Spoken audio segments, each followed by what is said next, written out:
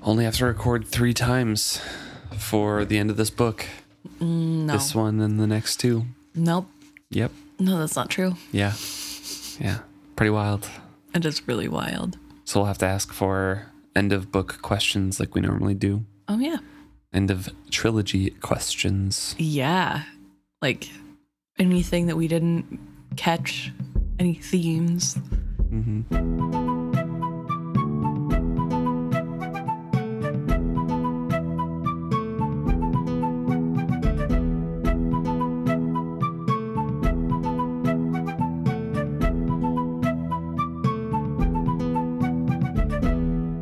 Welcome back to another episode of Is Fitz Happy?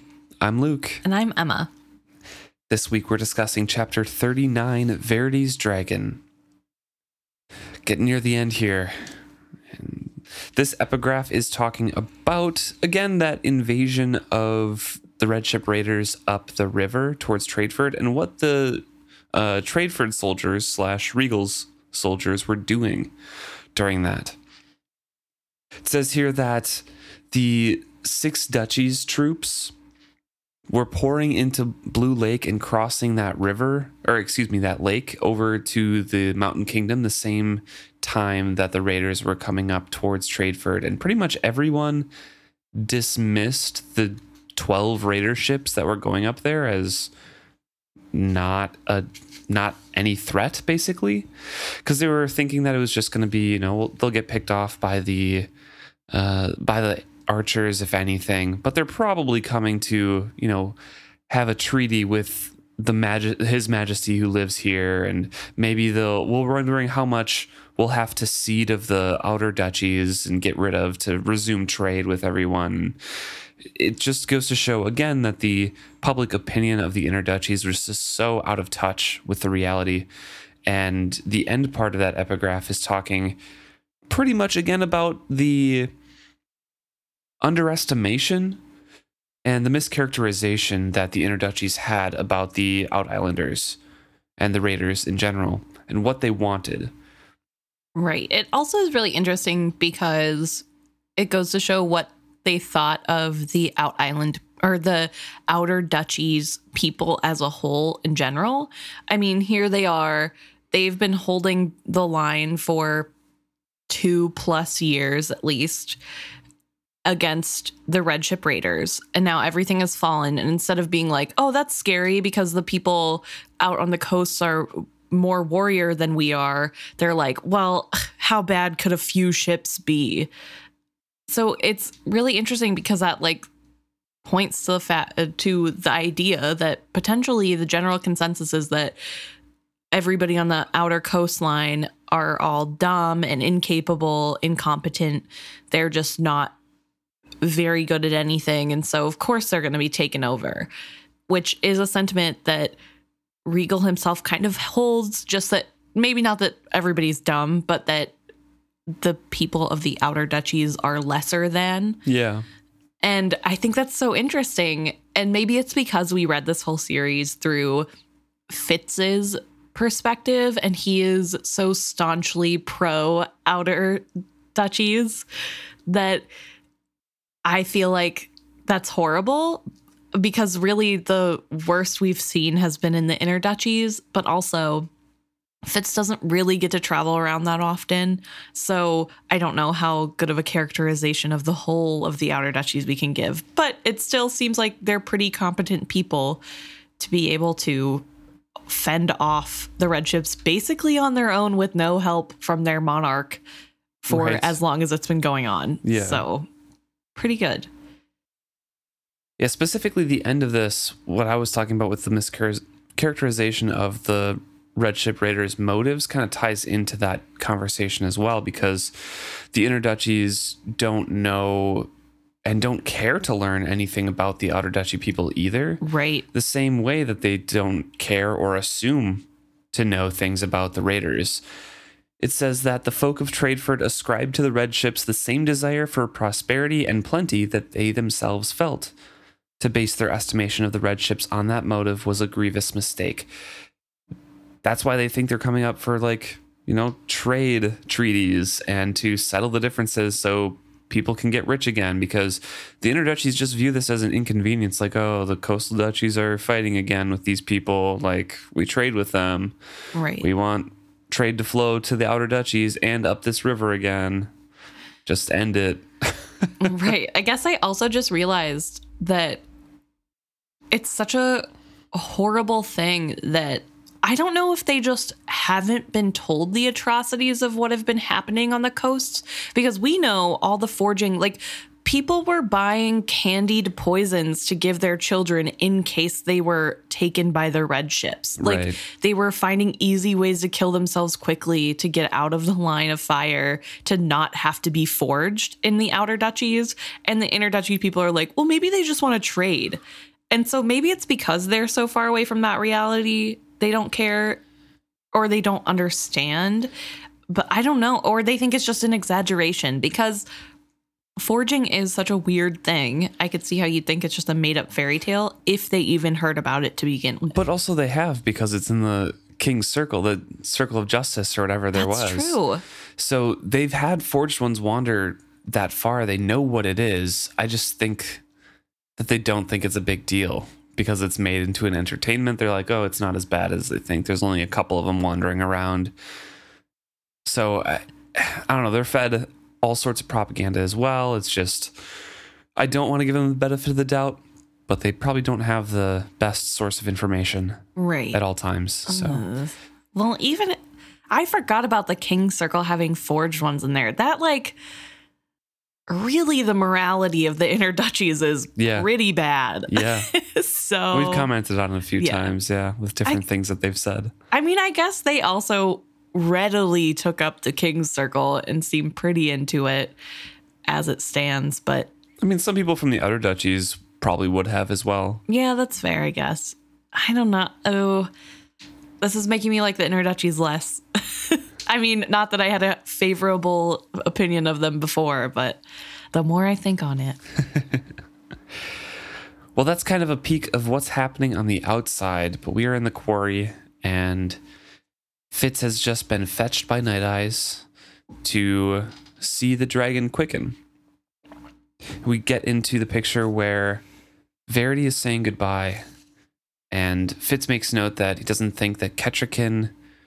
It hadn't really sunk into Kettricken that he was actually going to die for this to happen, that Verity was going to die.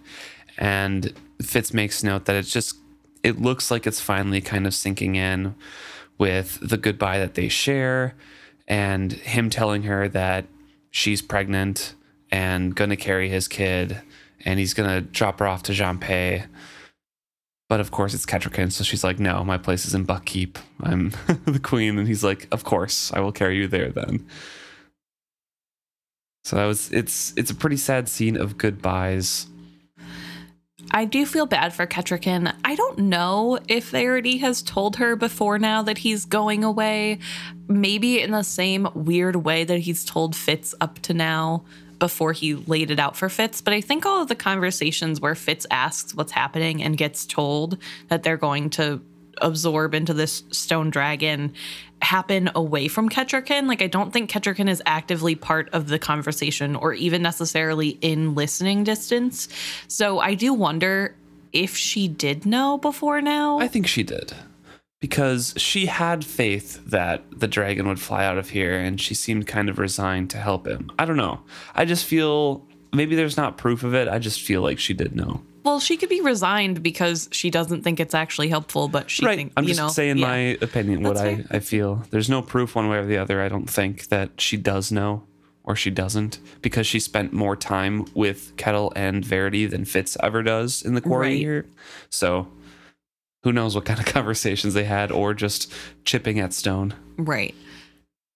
I don't know, but maybe it's a lot like Fitz, where she was told and she just didn't know how to understand it, or understood it but just didn't want to. Yeah, definitely. I mean, I just kind of equate it to my life of like a big thing coming up, and you just don't think it's going to happen, and then all of a sudden it's upon you. You're like, oh, this is actually happening. I don't know. I felt that feeling many times, so I just kind of slotted that feeling and related to that with Kettricken here. That even though I knew what was actually happening, it's like, oh, Okay. That's fair. That's not a life experience I can share, so. Fitz is talking about this ending time, this ending period, and he says, "For all the days we had spent striving for this very thing, at the end it seemed rushed and untidy." And I specifically highlighted that because I feel like that's kind of the conclusion to this whole trilogy, and it kind of echoes this whole thing. This ending is literally, there's, like I mentioned at the beginning, there's this chapter, next chapter, and then the epilogue. And that's the ending of the trilogy, and there's not really a climax before this. There are little events, but this is like the big finale, and it's in one chapter. Yeah. It does feel a little rushed. A lot and untidy. of waiting, a lot of striving for and reading through all these little travel moments and these downtimes. Then all of a sudden, right at the end, it's kind of wrapped up really quickly and not perfectly. And I just thought it was poignant and mirrored what was happening in the story. Yeah. Fitz also makes note that Kettle kind of cursorily says goodbye to everybody, but then is just very anxious and is standing by the dragon and just ready to go. Right. And to be fair, I mean, Kettle has known these people for 6 months, maybe a year. So like, and she's 200. I get it. It'd be like, okay, cool. People that I barely know. I'm going to go into my dragon to be with my sister forever now. Thanks. Bye. Well, technically she does know Fitz extremely well because they did connect skill to skill, and that probably hasn't happened for 200 years. So. That's fair. But yeah, also there's like the aspect of she doesn't really have people holding her here anymore. Right. I think at the same level as Verity, who is, as this is described, kind of dragging his feet about leaving. Mm-hmm. And I don't think it's from lack of wanting the dragon to become whole. I think it is a big ask to look your loved ones in the face and say goodbye forever. That's really hard to do. And so there's a sense of Verity kind of holding them back a little. Verity says goodbye to Starling as well, saying, "Care for my lady," meaning Kettricken. "Sing your songs well and true, and let no man ever doubt the child she carries is mine.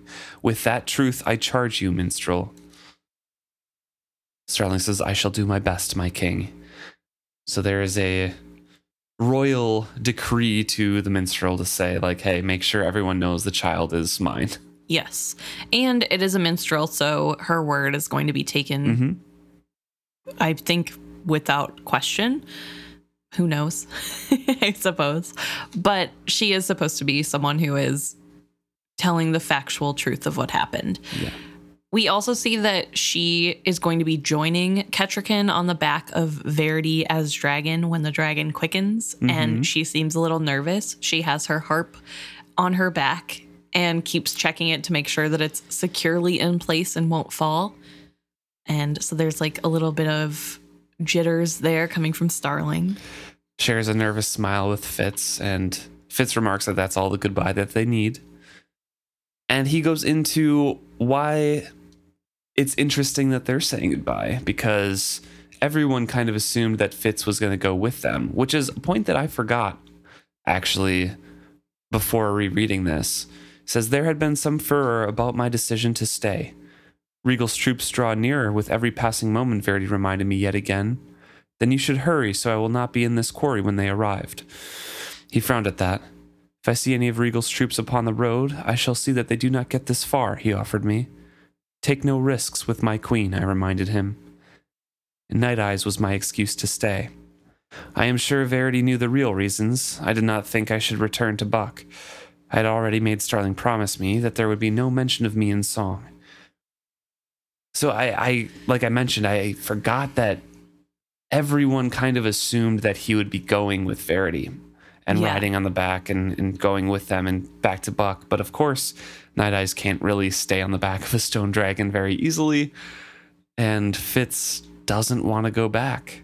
Yeah, it feels like there's nothing left for him there. And I think as a reader, it kind of feels that way too. Like, what else is there? He lost the love of his life to his friend. They all think he's dead. If he does go back, there's the potential that things go wrong because they know he's witted, or they'll accuse him of using wit magic, which is technically true.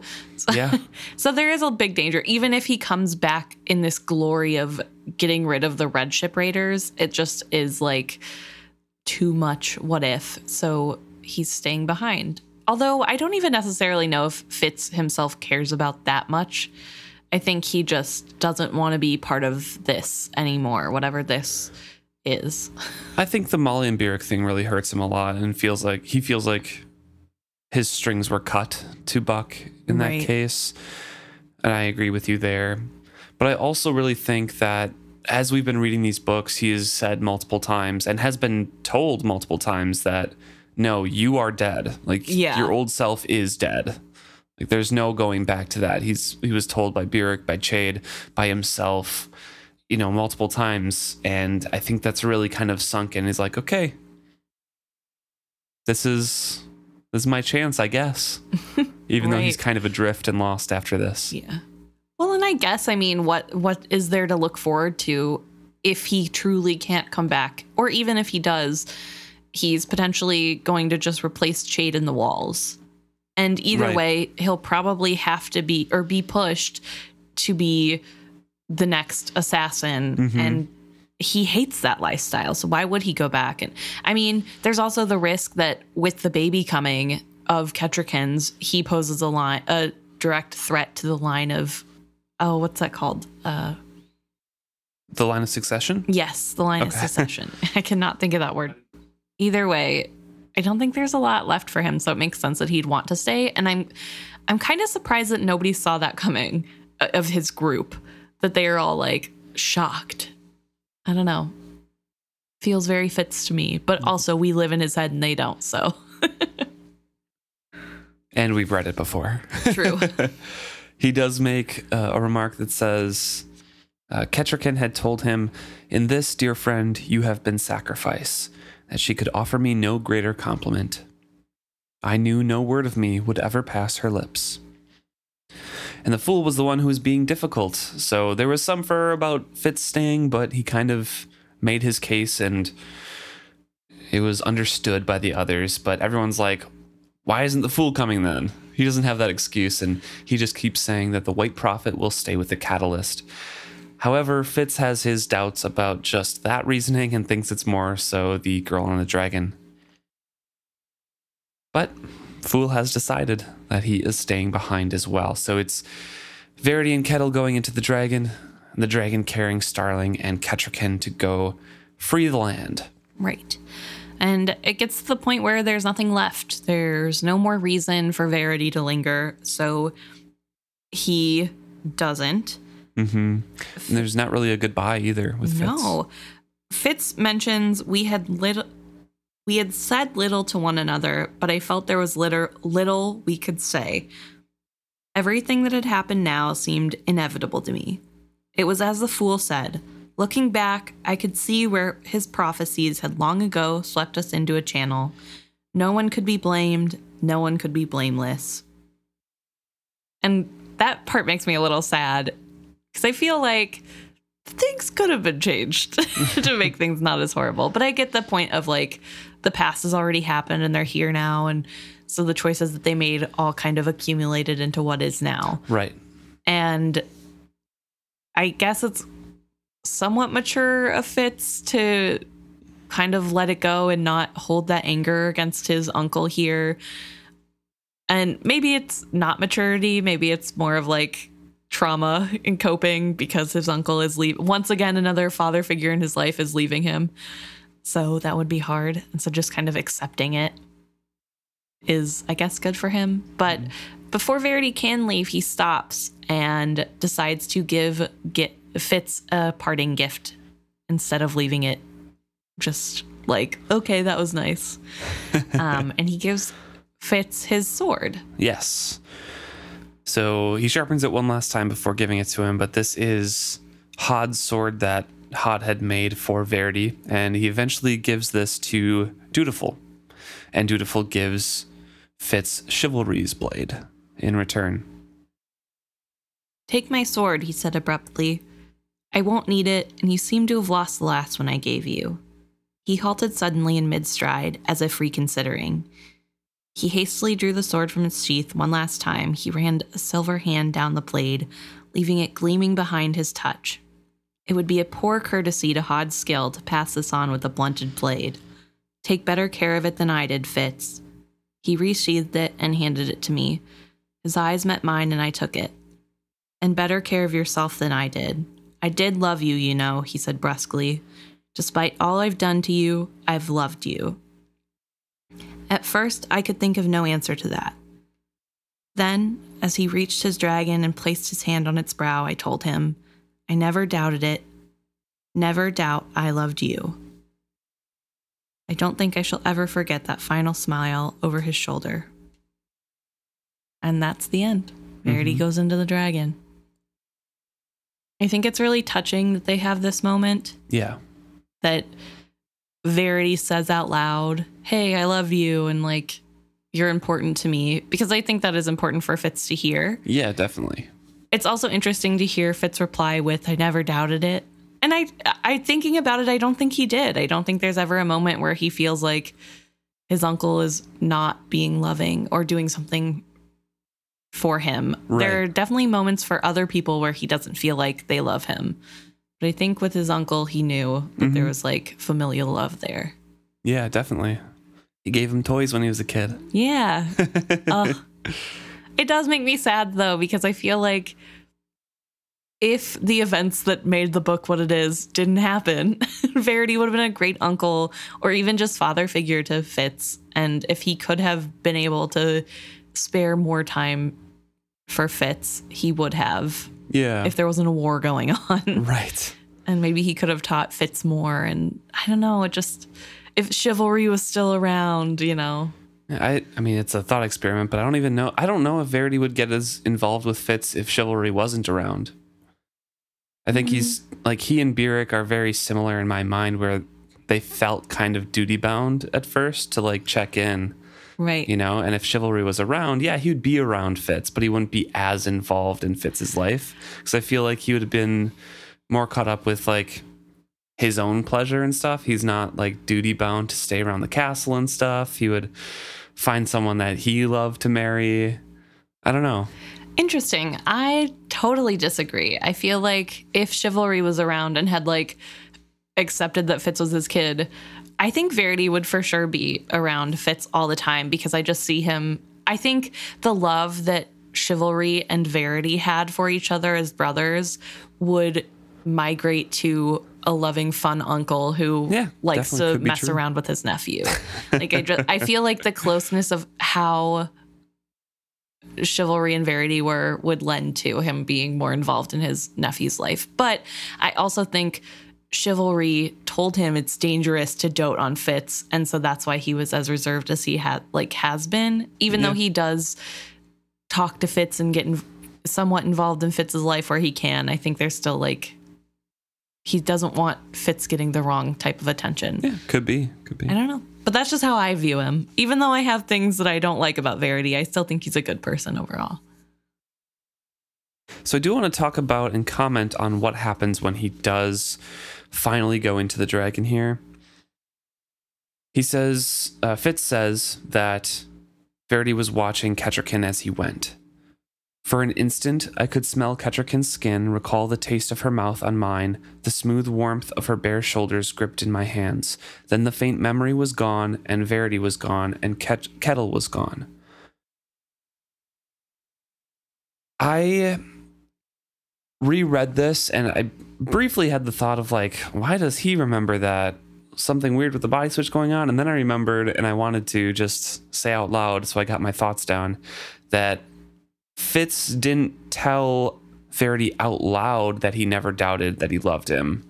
He was skilling it to him. Yeah. So they were connected by skill when Verity went in. So with Verity recalling his last memory during the swap night, Fitz also gets that memory because Verity is recalling it to the front of his mind. He's reliving the whole thing and then putting it in. And that's why he says, and then the memory was gone. Mm-hmm. So it's just that brief time that Fitz remembers it, and then Verity puts it in, and then Verity is gone. Yeah, that's a good point. That It's probably the memory coming because they are skill linked.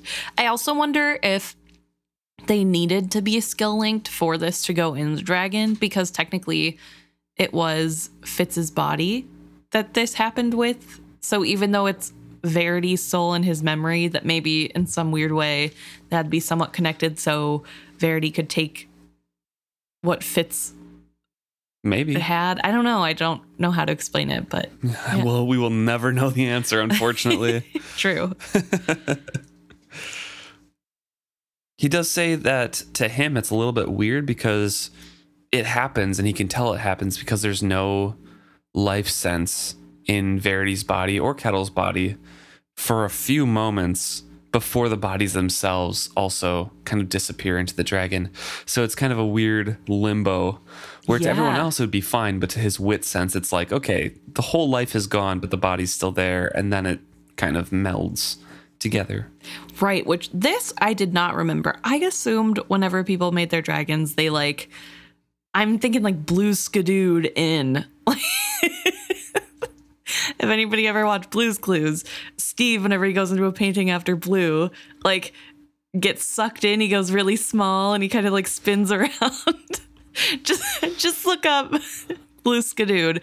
It's literally what I picture happening. And then this description, like really reading it, I was like, oh no. It's way worse. It's super scary. They just like are empty husks laying on the stone, and then they're like absorbed in.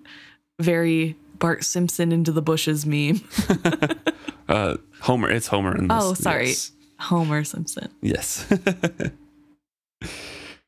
Well, they watch the dragon suffuse with color, heave a great breath, and flap its wings. And the dragon is alive. The stone comes to life. It's colored a turquoise and silver. And Fitz says that the dragon opens up his eyes, and they are black and shining, the eyes of a farseer.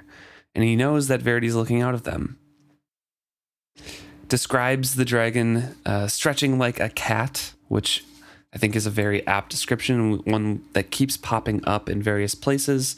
Robin Hobb likes describing things cat-like. Yes.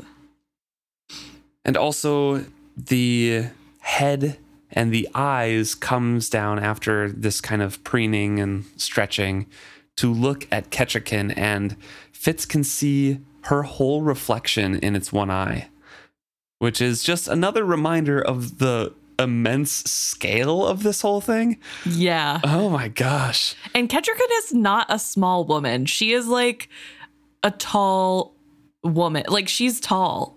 Taller than Fitz, right? I guess. No, she's not taller than Fitz. Fitz has grown. That's right. She was taller than Fitz when Fitz first met her. But Fitz is tall for a Farseer. So, like, she's pretty tall. Yeah. So, like, the fact that her whole body is in this eye, it's not like someone like my size, 5'2". I'm sure she's like, I don't know. I like to picture her as 6'2". I don't know. Very tall. Intimidating. Either way, very impressive, the size. And she scrabbles up the scales sitting behind the neck, and Starling follows afterwards. It does say, for one instant, grief controlled her face. Then Ketchikan drew a breath and became queen. Fearlessly, she strode forward. And she gets on Verity. I think that's really impressive because she did just lose her husband and watch him get sucked into this stone dragon. But now she has work to do. Yeah. And so she puts that aside and she's got to go save the 6 duchies. Fitz does mention that as when they say farewell and the dragon flies up in the air, it's a little bit wobbly at first because these are the first wing beats of a new dragon. Yes. I guess. But then they rise up into the air and shoot off towards Buck. This is also a really good reminder to me. So I forget that quarries are like open holes in the ground, basically. Yes. I always think of this quarry as a cave. I don't know why. You mentioned it a couple times of like the entrance of the quarry and like, I don't know. I know. You alluded to it being like a cavern and I didn't want to You didn't want to break my heart. Yeah. It's so, I know what a quarry is. Like, I've seen quarries before, but something about the way this book is written, my mind will not picture. I picture like the side of a mountain, this like big cavernous cave, but it's got a kind of low ceiling. And I don't know. So every time I picture this scene, I'm like, how do they even get out? And I'm like, because it's open, it's it's a hole. It's a hole in the ground. So I always have to continuously remind myself this is not a cave. But this imagery of the dragon rising to the sky is very impressive.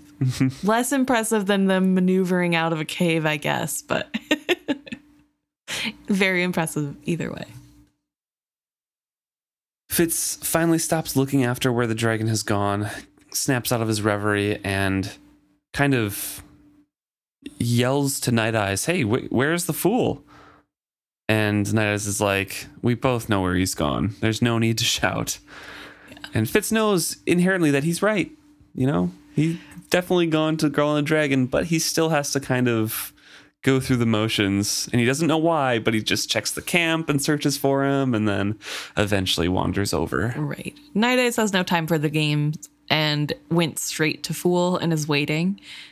But Fitz definitely took the long way. I mean, Fitz is definitely kind of scared for the Fool here because just seeing what happened to Verity there and seeing the Fool gone and knowing he has this obsession with Girl and the Dragon, I'm sure he's kind of scared of like, okay, what did the Fool do? Something silly. And his fears are kind of assuaged, and he walks up to Girl and the Dragon with the Fool just kind of sitting with his back to the dragon on the dais. When the Fool does turn to look at Fitz notes that he is now a different color completely. The Fool was white no longer, but the palest of gold. There was even a tawny edge to his silky fine hair. The eyes he turned to me were a pale topaz. So he has been successful in making a change. It's really interesting. I wonder if this was a slow, subtle change that Fitz just now realizes happened. I think so, because his last sickness was when they were still walking towards the quarry. Right. So I really do think that this is just Fitz actually taking time to see the Fool, like Fitz says in here, contrasted against the emerald scales of Girl and a Dragon, the rich green hide. And he just kind of sees that he's no longer pure white. Okay. Right. Cool. He's changed a little bit. But there's that descriptor. I highlighted it. There was even a tawny edge to his silken fine hair. Soon it won't just be an edge. Yes. As Fitz is walking up to him, the Fool is saying, "I had been hoping. I could not help hoping. But I have seen today what must be put into a dragon so it can fly. And even if I had the skill to give it, I do not have it to give. Even were she to consume all of me, it would not be enough. I did not say that I knew that. I did not even say that I had suspected it all along. I had finally learned something from Starling Birdsong. I let him have a silence for a time." And then he says that he and Night Eyes are going to go collect some Jeppas. I think it's good that the Fool was able to realize this on his own to come to this conclusion, because everyone has kind of been telling him this and he wasn't listening. But seeing Verity and Kettle literally both put all of themselves in, I think is what stopped him.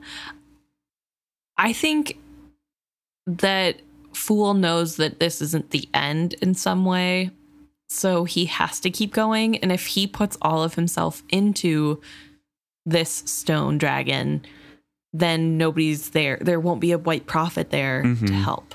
Yeah. So I'm hoping that's part of what stops him. It doesn't sound that way, I guess, when he talks to Fitz, but knowing the Fool as we do from reading all these other books, I wonder if that's part of the thing that's stopping him, is just knowing that without him, then the false prophet is out there and could undo everything that he's worked so hard to do.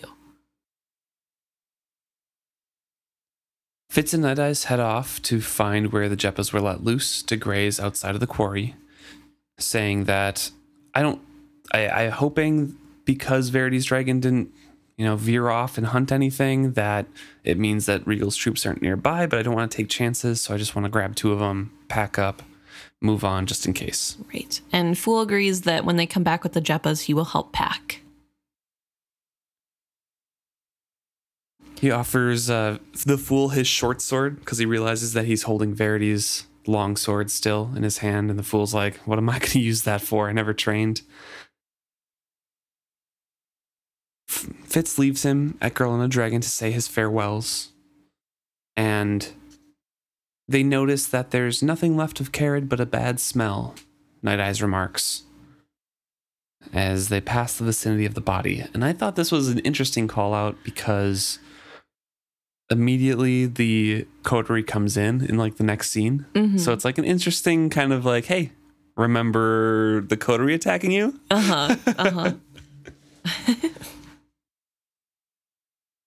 They find some Jeppas, start leading them back. And then all of a sudden, Fitz is kind of struck by the thought of like, hey, I don't have to return to Jeanpei, because he's been thinking of like where we're going next, what the next steps are. Right. And he's like, okay, I don't have to go back. Right. And he's thinking specifically of Jeanpei because he only meant to grab 2 Jeppas, but he had grabbed the leader and 1 other. And so then the rest of them, the other 6 follow behind him. And the thought of leading all 6 of them to Jeanpei is like such a tedious thing. And that's when he realizes like, oh, actually, it wouldn't be that tedious because I don't have to do it. Night Eyes is talking about how they can protect Fool. They'll give him meat when Night Eyes realize that the Fool has been attacked. Mm-hmm. And Night Eyes doesn't wait for Fitz. He just races off towards Girl and the Dragon once again. And as he's running, he does identify the smell of Burl. The Fool was there still at Girl and the Dragon. And Fitz is remarking that Burl must have come upon him pretty quietly because he's usually not taken unawares easily. The Fool is. Right. So maybe his obsession with Girl and a Dragon kind of betrayed him there and just kind of dulled him to his senses or distracted him enough, because Burl did get the first swipe in and bloodied the Fool. Blood ran down the Fool's arm and dripped from his fingertips. He had left smears of it all up the dragon as he climbed her. Now he clung, feet braced against the girl's shoulders, and one hand gripping the dragon's gaping lower jaw. In his free hand, he gripped his knife. And he just kind of stared down at Burl, waiting for Burl to finish him off. Burl is frustrated, obviously, because he can't really follow the Fool, who is extremely nimble, to climb on top of this stone dragon and the statue that's pretty slippery. And also he wants to touch the Fool to establish a skill, like contact, touch, whatever he wants to do to him. Right. Also, it should be noted that Fool is standing on Girl on Dragon's shoulders. So, like, not only is he on top of this statue, which is probably pretty large, he's on top of a woman's shoulders at the same time, giving him a lot of distance. So even if Burl can manage to get around the side, there's still a person in between them, even if she's made of stone. Burl drew his sword in frustration and swung it at the Fool's braced feet, which I thought was interesting because it says Burl drew his sword in frustration. I thought he already slashed him with his sword, so I think it's a little little error right there. But the tip missed, not by much, but its blade rang against the girl's back. The Fool cried out as loudly as if the blade had truly bit and sought to scrabble higher. I saw his hand slip where his own blood had greased the dragon's hide, and then he was sliding down, scrabbling frantically as he came down hard right behind the girl's seat on the dragon's back. So he's no longer on the shoulders, he's right behind the girl on a dragon. But the sword hit from Burl seemed to affect the dragon and the Fool. It did seem to hurt him, or maybe the Fool was just startled. Right. Well, it is alluded to that the statue can feel things. So that was with a skill touch, though. So like that's why I'm kind of like, it was direct silver, and that seemed to hurt her. But also, it hurt to be touched on the arm with silver, and that's not like something that, I mean, the dragon getting touched didn't scream in pain whenever Fitz was shaping the leg and putting memories in. So I wonder if it is, especially on the human part, those human memories of pain. Yeah, possibly.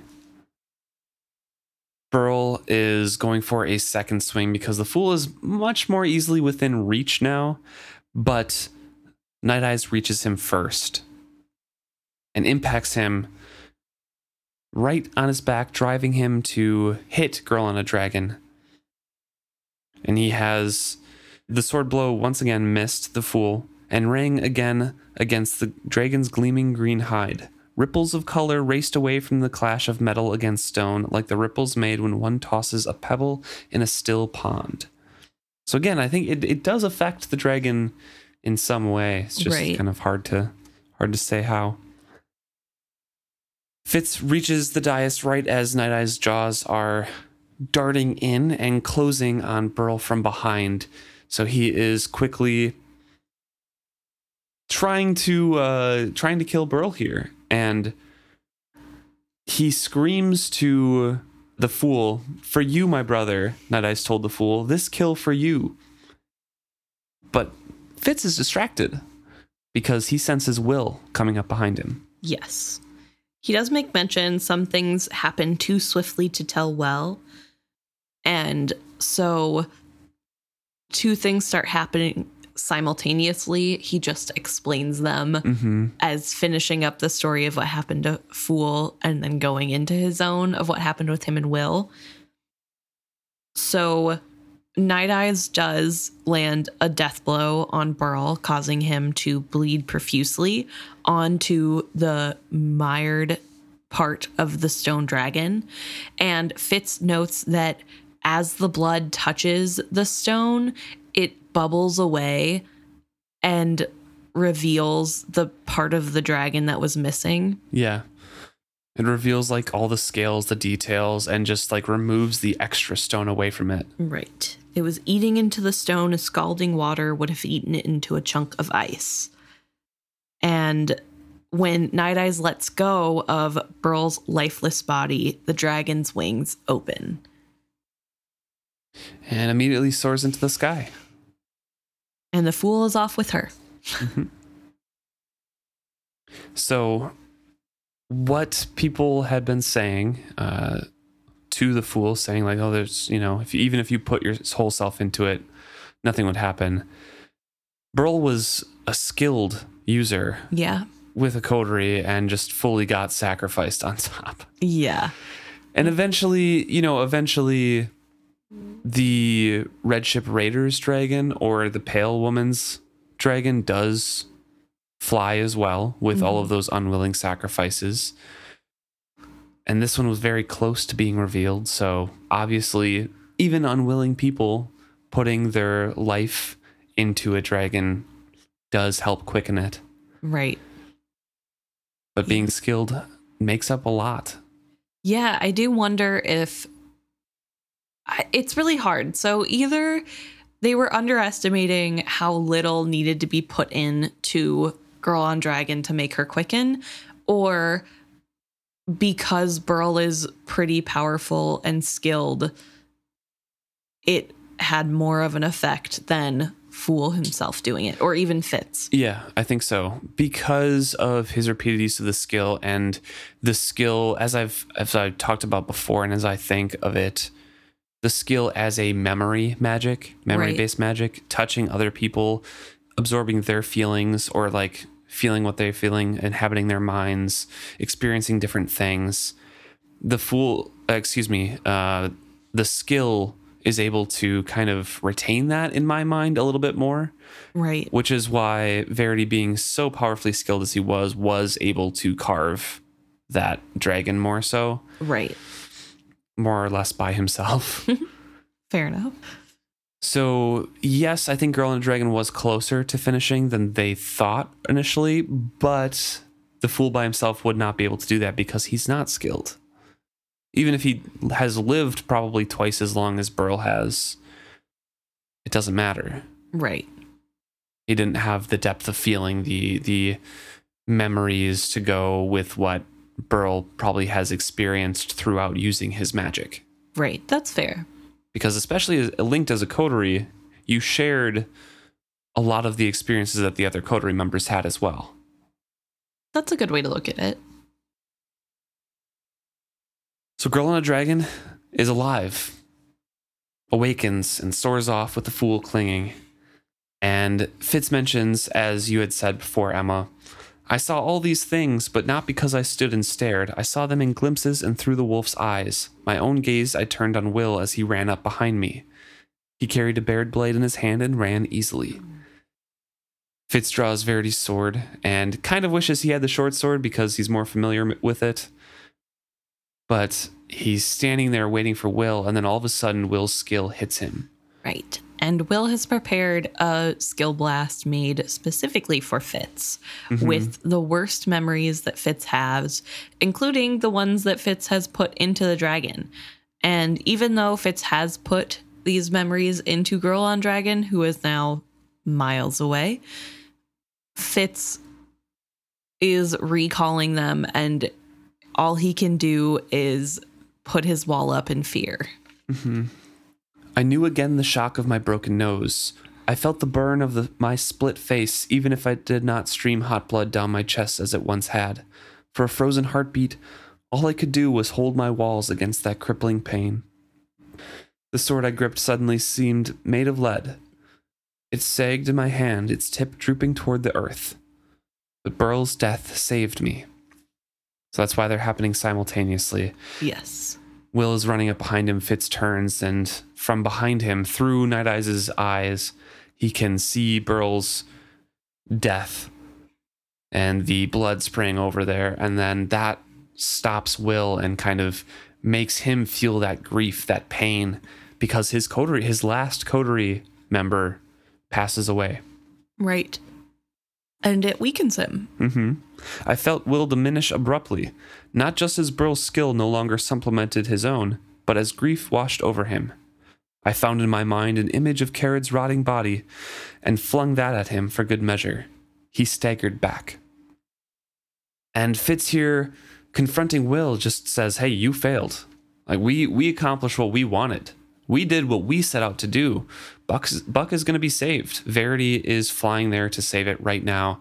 Ketrigan's going to have an heir for the Farseer throne. You lost. No matter what you do here now, you are defeated. A strange smile twisted my mouth. I win. And then it says, Will's face changed. Regal looked at me out of his eyes. He was as unmoved by Burl's death as he would be by Will's. I sensed no grief, only anger at a lessening of his power. Perhaps, he said with Will's voice, perhaps then, all I should care for is killing you, bastard, at whatever the cost. He smiled at me, the smile of a man who knows how the tumbling dice will fall before they land. I knew a moment of uncertainty and fear. I flung my walls up tighter against Will's insidious tactics. Fitz is like, do you really think that he's going to stand a chance against me? You know? And a wolf. And a wolf. Yeah, exactly. A one-eyed swordsman. Right. And do you just plan on throwing his life away too? He says that last part, trying to kind of rattle Will into some type of sense of like, hey, Regal's using you. But it falls on deaf ears. Because Regal is still in control of Will and says, why not? Or did you think I was truly as stupid as my brother to be content with only one coterie? And this is where Fitz learns that he has trained more coteries. Right. It is a reality now. There was some fear that Fitz had before that potentially there was a coterie, but he didn't know. He had no way of knowing yet. So that was more of just something he thought is just anxiety about the fear he felt for Regal getting in his mind again. And so with that, he decides to try to kill Will as quickly as possible, because Regal doesn't care how much skill he draws in Will's own body, because Regal wouldn't be affected. So he knows that Regal would just try to lash out with skill to kill him quickly. So he rushes him. I will say I have a typo in my book. It says he sought to close on Eagle from Will's blind side. Ooh, nice. Yeah, no R at all. So I just thought that was interesting, so I'd point it out. I'm trying to look for that in mine, and I can't find it. One-eyed or not, Will. It's that paragraph. Oh, and it's okay. the last sentence of that paragraph. Oh, it says Regal on mine. Eagle. Well, EGAL, so. So he does attack Will, and he says Will was fast. Will's defending him, sword and against the wolf. And in the meantime, Will is shouting, 3 new coteries. Well, Regal is shouting through Will, 3 new coteries. Young, strong skill users to carve dragons of my own. A swiping slash whose breeze I felt. Dragons at my beck, loyal to me. Dragons to bring down Verity in blood and scales. And throughout this whole conversation here, he's talking about fighting against Will, and both Fitz and Night Eyes are too slow to take advantage of any of the openings that he's left. Will is too fast. And too good with the sword, which is really interesting. I wondered at this if Regal has full control of the body. Like, is Regal a genius at sword fighting? I don't think so. That's fair. But do you think this is Will? I mean, would Will have ever even been trained with this sword? Not that it super matters, just like... Probably. But also, we see later, so Fitz says here, he fought with incredible speed. Another use of the skill, or a skill illusion he forced on me. And we see later, when Fitz confronts the other coteries going through the skill pillar, that when he opens himself fully to the skill, he becomes super amazing as well. Right. I think it's just something that you can learn.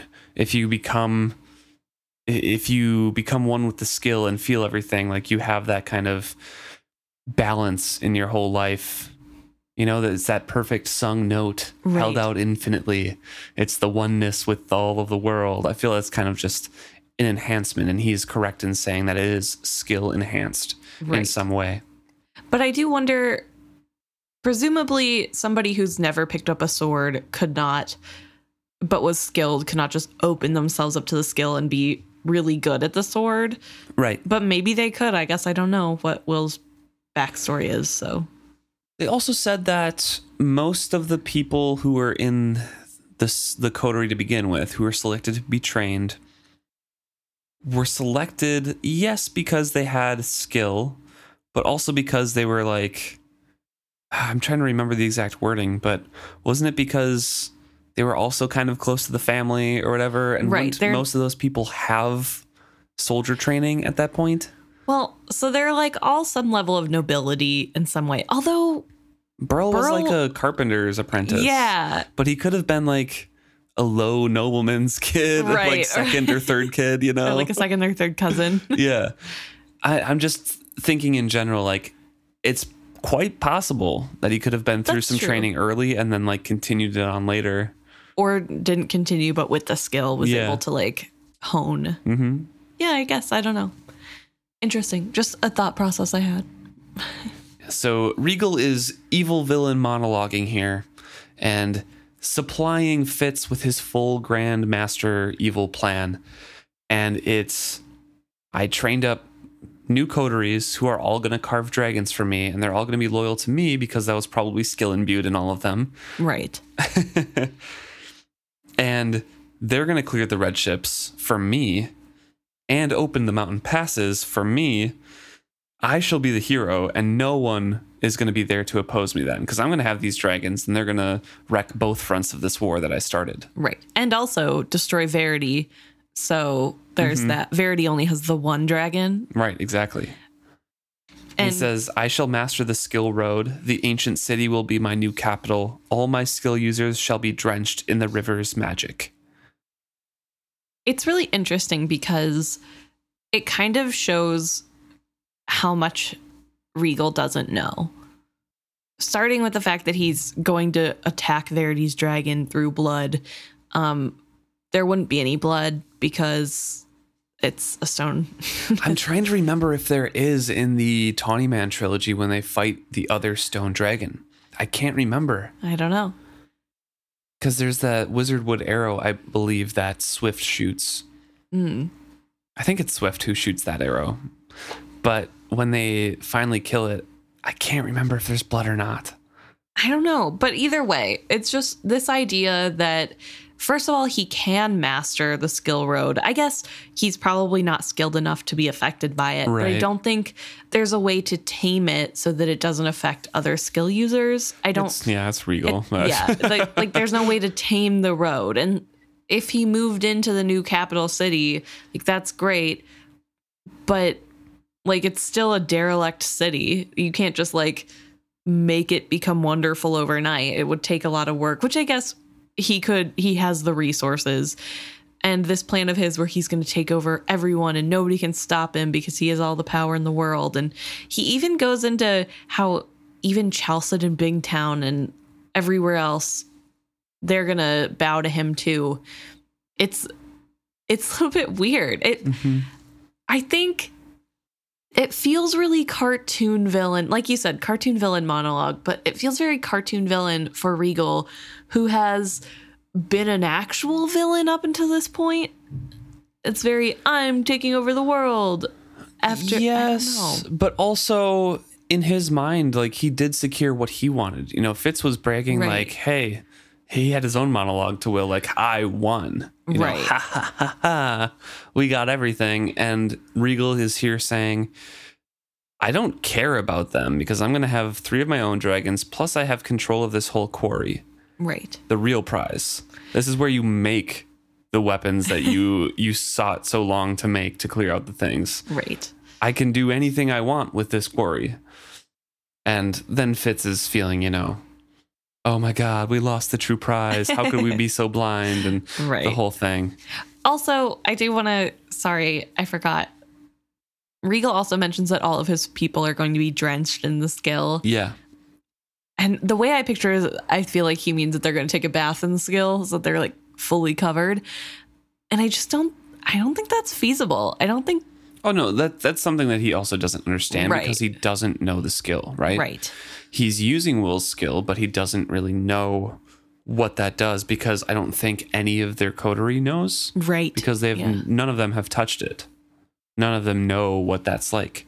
They just know they don't know that's a death sentence. Yeah, they just know that Verity has touched it and he's really powerful. So must be that. Exactly. Which I guess it kind of is. So yeah, partially, but also that's the kind of folly of Regal, is that he never attributes anything to the skill of his enemies. It's always something else that they stumbled into or something that should be his by right that they're using against him. So that's probably like, oh, you found this magic river and that made you super powerful to resist me.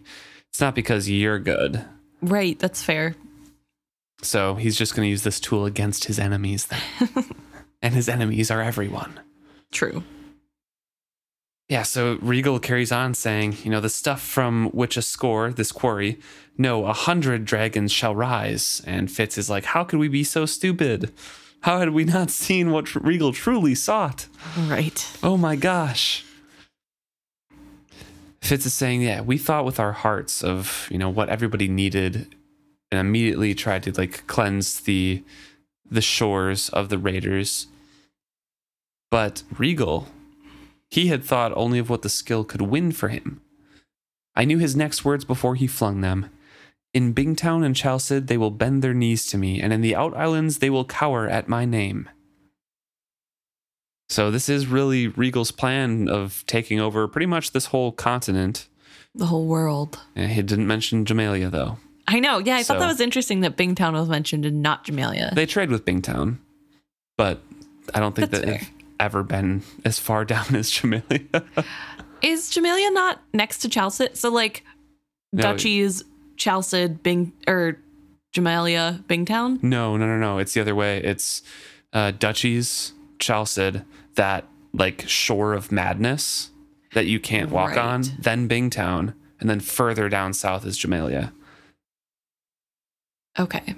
And I believe I'd have to look at a map again, but I believe the Pirate Isles are in between Chalced and Bingtown, I think. It's a big string of islands, so I'm not sure if it like encompasses that, but But yeah, Jamalia is further south. Okay. I definitely thought that Jamalia had like border skirmishes with Chalced, but I guess it's just Bingtown. So that makes... Not even just Bingtown. Bingtown doesn't really have skirmishes with them except at the end of that trilogy, the Live Ship Traders, because that's when they start like kind of taking over the town, bringing all their slave trades in and stuff, because the whole Rainwild Forest is in between. Right. All the Rainwilds, and that's something that like no one wants to cross because everyone dies in it.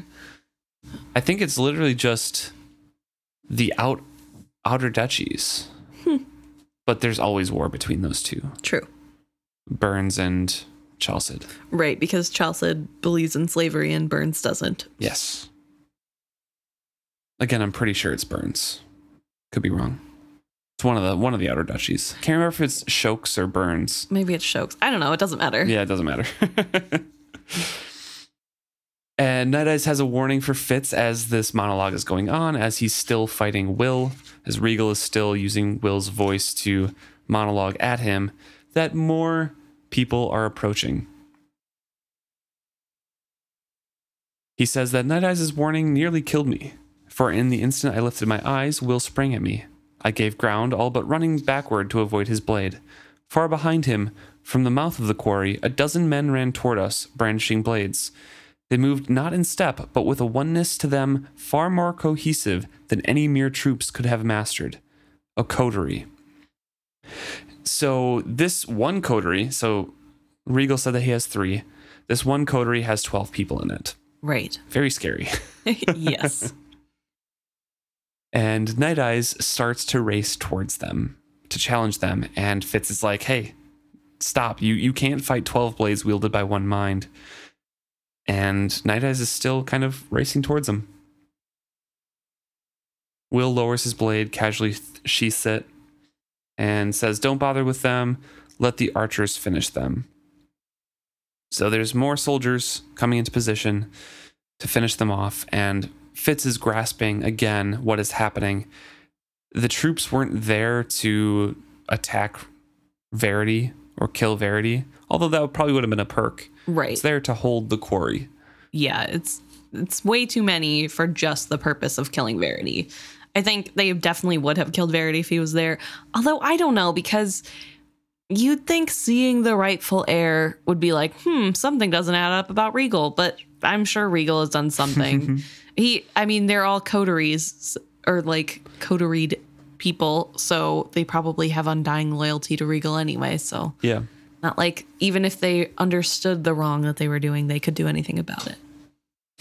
Fitz is like, well, I'm going to die, so I might as well take Will with me. Charges at him as arrows are clattering around the stone near him. And a scream rose from the walls of the quarry to the west of us. Girl on a dragon swept low over me, the fool on her back, a gold and brown archer writhing in the dragon's jaws. The man was suddenly gone, a puff of smoke or steam swept away by the wind of her passage. She banked her wings, came in low again, snatching up another archer and sending one leaping into the quarry to avoid her. Another puff of smoke. So they all kind of are frozen for a half instant as Girl on a Dragon comes back and starts killing some of these soldiers. Right. I should mention something that we kind of skipped over is that this would be super terrifying, not just because it's a dragon coming at you, but the girl on the dragon has kind of like dead eyes going on. Fitz mentions completely emotionless face. Yeah, that it's a beautiful face, but this face has nothing going on behind the eyes. It's just another appendage of a dragon. And this is something that's repeated throughout, but I just like think of the horror of seeing what looks to be a human, but they're like not. It's a mannequin. It's just they're not reacting. They're not doing anything. I think that would be so strange. And yet the Girl on a Dragon can like turn and look and reach down and grab the fool to help. Like it'd be very creepy. Yeah. Also, though, it does say there's a scream, and I don't think it's the fool scream. So does that mean that the dragons can speak? They just choose not to? I mean, like these stone dragons specifically. I don't know if speak, but probably make noises, like roar. But how? They're alive. It's magic. Yes, yeah. What do you mean how it's I magic? don't know. It just is one of the it's just so weird to me. I don't know. Will orders the archers to shoot and bring the dragon down, but the arrows don't even get close because most of them are deflected by wind from the wings and just fall back to the ground. And Girl on Dragon sets her sights on Will. And he flees. And Fitz believes that Regal abandons him there. I do want to point out this really funny passage in here. So Will is fleeing. Regal, Fitz thinks, abandons Will there when he chooses to flee. Yes. And the coterie that's up on the walls looking at this sees Will running towards him and then also starts to run away and flee. So Fitz is thinking here, I caught a brief flash of Night Eyes' delighted triumph that 12 swordsmen would not stand to meet his charge. Then he cowered to the earth as Girl and the Dragon swept low over all of us. It's just, in my mind, it's just so funny. It's just like, ha ha ha, they're all running from me. I'm big and scary. And then like a predator 20 times his size is flying at him. True, yeah. No, it is a good scene. But this, we get a good description of what happens when these stone dragons cross over you. It was not only the harsh wind of her passage that I felt, but also a dizzying sweep of skill that in an instant snatched from my mind every thought I had been holding, as if the world had been plunged briefly into absolute darkness and then handed back to me in full brightness it was. I stumbled as I ran, and for an instant I could not recall why I carried a bared sword or who I chased. Ahead of me, Will faltered as her shadow swept him, and then the coterie staggered in their turn. Very interesting, because it does come back to him eventually, but those low passes repeatedly, permanently takes all of those thoughts and those feelings away from you and forger you.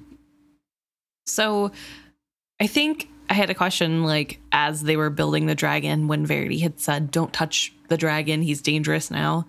And I think it kind of answers it that they do take. Mm-hmm. They don't ever stop taking. Just kind of passively. Yeah. It gets to a point where they don't even need your touch anymore. They can just take by sweeping over you, which is incredibly powerful. I don't know. Yeah. I wonder if it's like an active thing that the stone dragon is doing, though. Like kind searching for life sort of deal. Yeah, it kind of feels like it because you can still like go up next to one and it doesn't take your memories away or anything. Right. It feels like, yeah, if you're in hunt mode and you're flying over somebody, then it starts to take. It seems to be only described as when it's flying over you. Right. Yeah, very interesting. I wonder if it works on animals too, like whenever they're flying over the trees. If like birds forget what they're doing. Possibly. I don't know. Really destroy the ecosystem. True. A bunch of forged animals. Oof, that is scary. I'm just thinking of like chronic wasting disease or something. Yeah. Some prion-based rabies. Scary. Yeah, rabies. Well, I guess rabies kills pretty fast though. I don't know. Yeah. Not good either way. Mrs. Will, as the dragon is sweeping down, just barely misses him because he's dodging in between these large stones that are still in the quarry. And arrows are finally able to reach the dragon from this height. However, the dragon is a statue. So right. Fitz remarks like they didn't do anything more than just shooting an arrow at a stone pillar would. So nothing happens, and he mentions only the fool cowered away from them. Girl and the dragon changed course abruptly to fly low over the archers and snatch another from their midst and consume him in an instant. Again, her shadow swept over me, and again a moment of my life was snatched from me. I opened my eyes to find Will gone. So, again, flies over Fitz, and he just kind of blacks out, forgets everything, and then kind of comes to, and Will is gone, fled, and hiding somewhere. Yes. Presumably. He catches a glimpse of Will going towards the big stone blocks to go in between. Mm-hmm. Night Eyes is excited to see this sight and talks about how Fool, or Scentless One, as he calls him, is a great hunter and that he's doing so well on the back of the dragon because the dragon is kind of decimating Regal's troops here. It is sweeping through and just going after whoever she can get. Mm-hmm. During that conversation, Fitz is like, well, Will is my kill. And Nidus has to remember, well, your kill is my kill as well. We're pack. Yes. And that, And Fitz is reminded, like, okay, yeah, he's right. But still, Fitz is very selfish in that he wants to be the one personally to kill Will. Yes. He also has to figure out how to find Will. It's going to be really hard going in between. And he realizes that Will's probably headed towards the pillar. That where else would you go? Mm-hmm. I mean, that's going to get you the safest amount of distance away because you can instantly be miles from here. And as long as you're away from the dragon, who cares?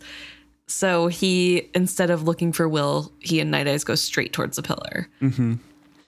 And hide to wait for him to come out. Yes. And they can't go, I guess, straight there. They do have to take cover because Fitz gives credit to Regal's archers because as they go, anytime they go between the rocks and one of the archers sights them, they call out, there they are, and shoot at them, even with everything else going on and the dragon trying to eat them. Skilled loyalty. Yeah. So it's really interesting that even in the midst of this carnage of a dragon attacking them, they are still trying to follow Regal's orders of killing Fitz. We reach the pillar in time to see two of Regal's new coterie dash across the open, hands reaching to plunge into the dark pillar itself the moment they touched it. The rune for the stone garden was the one they chose, but perhaps it was only because it was the side of the pillar closest to cover. We did not move from the angle of a great block that sheltered us from arrows. And they wait for Regal. Or not for Regal, for Will. Right. And they wonder if he went through already, like maybe they missed him. But there's nothing they can do besides wait, so that's what they do. And it feels like it's taking forever. Girl on Dragon is becoming less frequent with her kills because there are less people to grab. And then suddenly she rises up really high and then dives, and that's when Will makes a break for it. All right, we are going to take a break right there. Pick it up next week. This episode is getting a little bit long, so we'll take a break at that chapter and come back in when they start to chase Will through that pillar and finish out the rest of this chapter. Thank you so much for tuning in and listening along with our discussion. If you have anything to add to that discussion, any theories or thoughts, please let us know at isfitzhappy@gmail.com or message us directly on Facebook, on Instagram, or on Twitter, where it is Fitzhappy for all three of those pages. And then we also have a Reddit user is Fitzhappy, so please feel free to message us on there as well if that is your preferred social media. Thank you so much for tuning in. Hope to see you next week.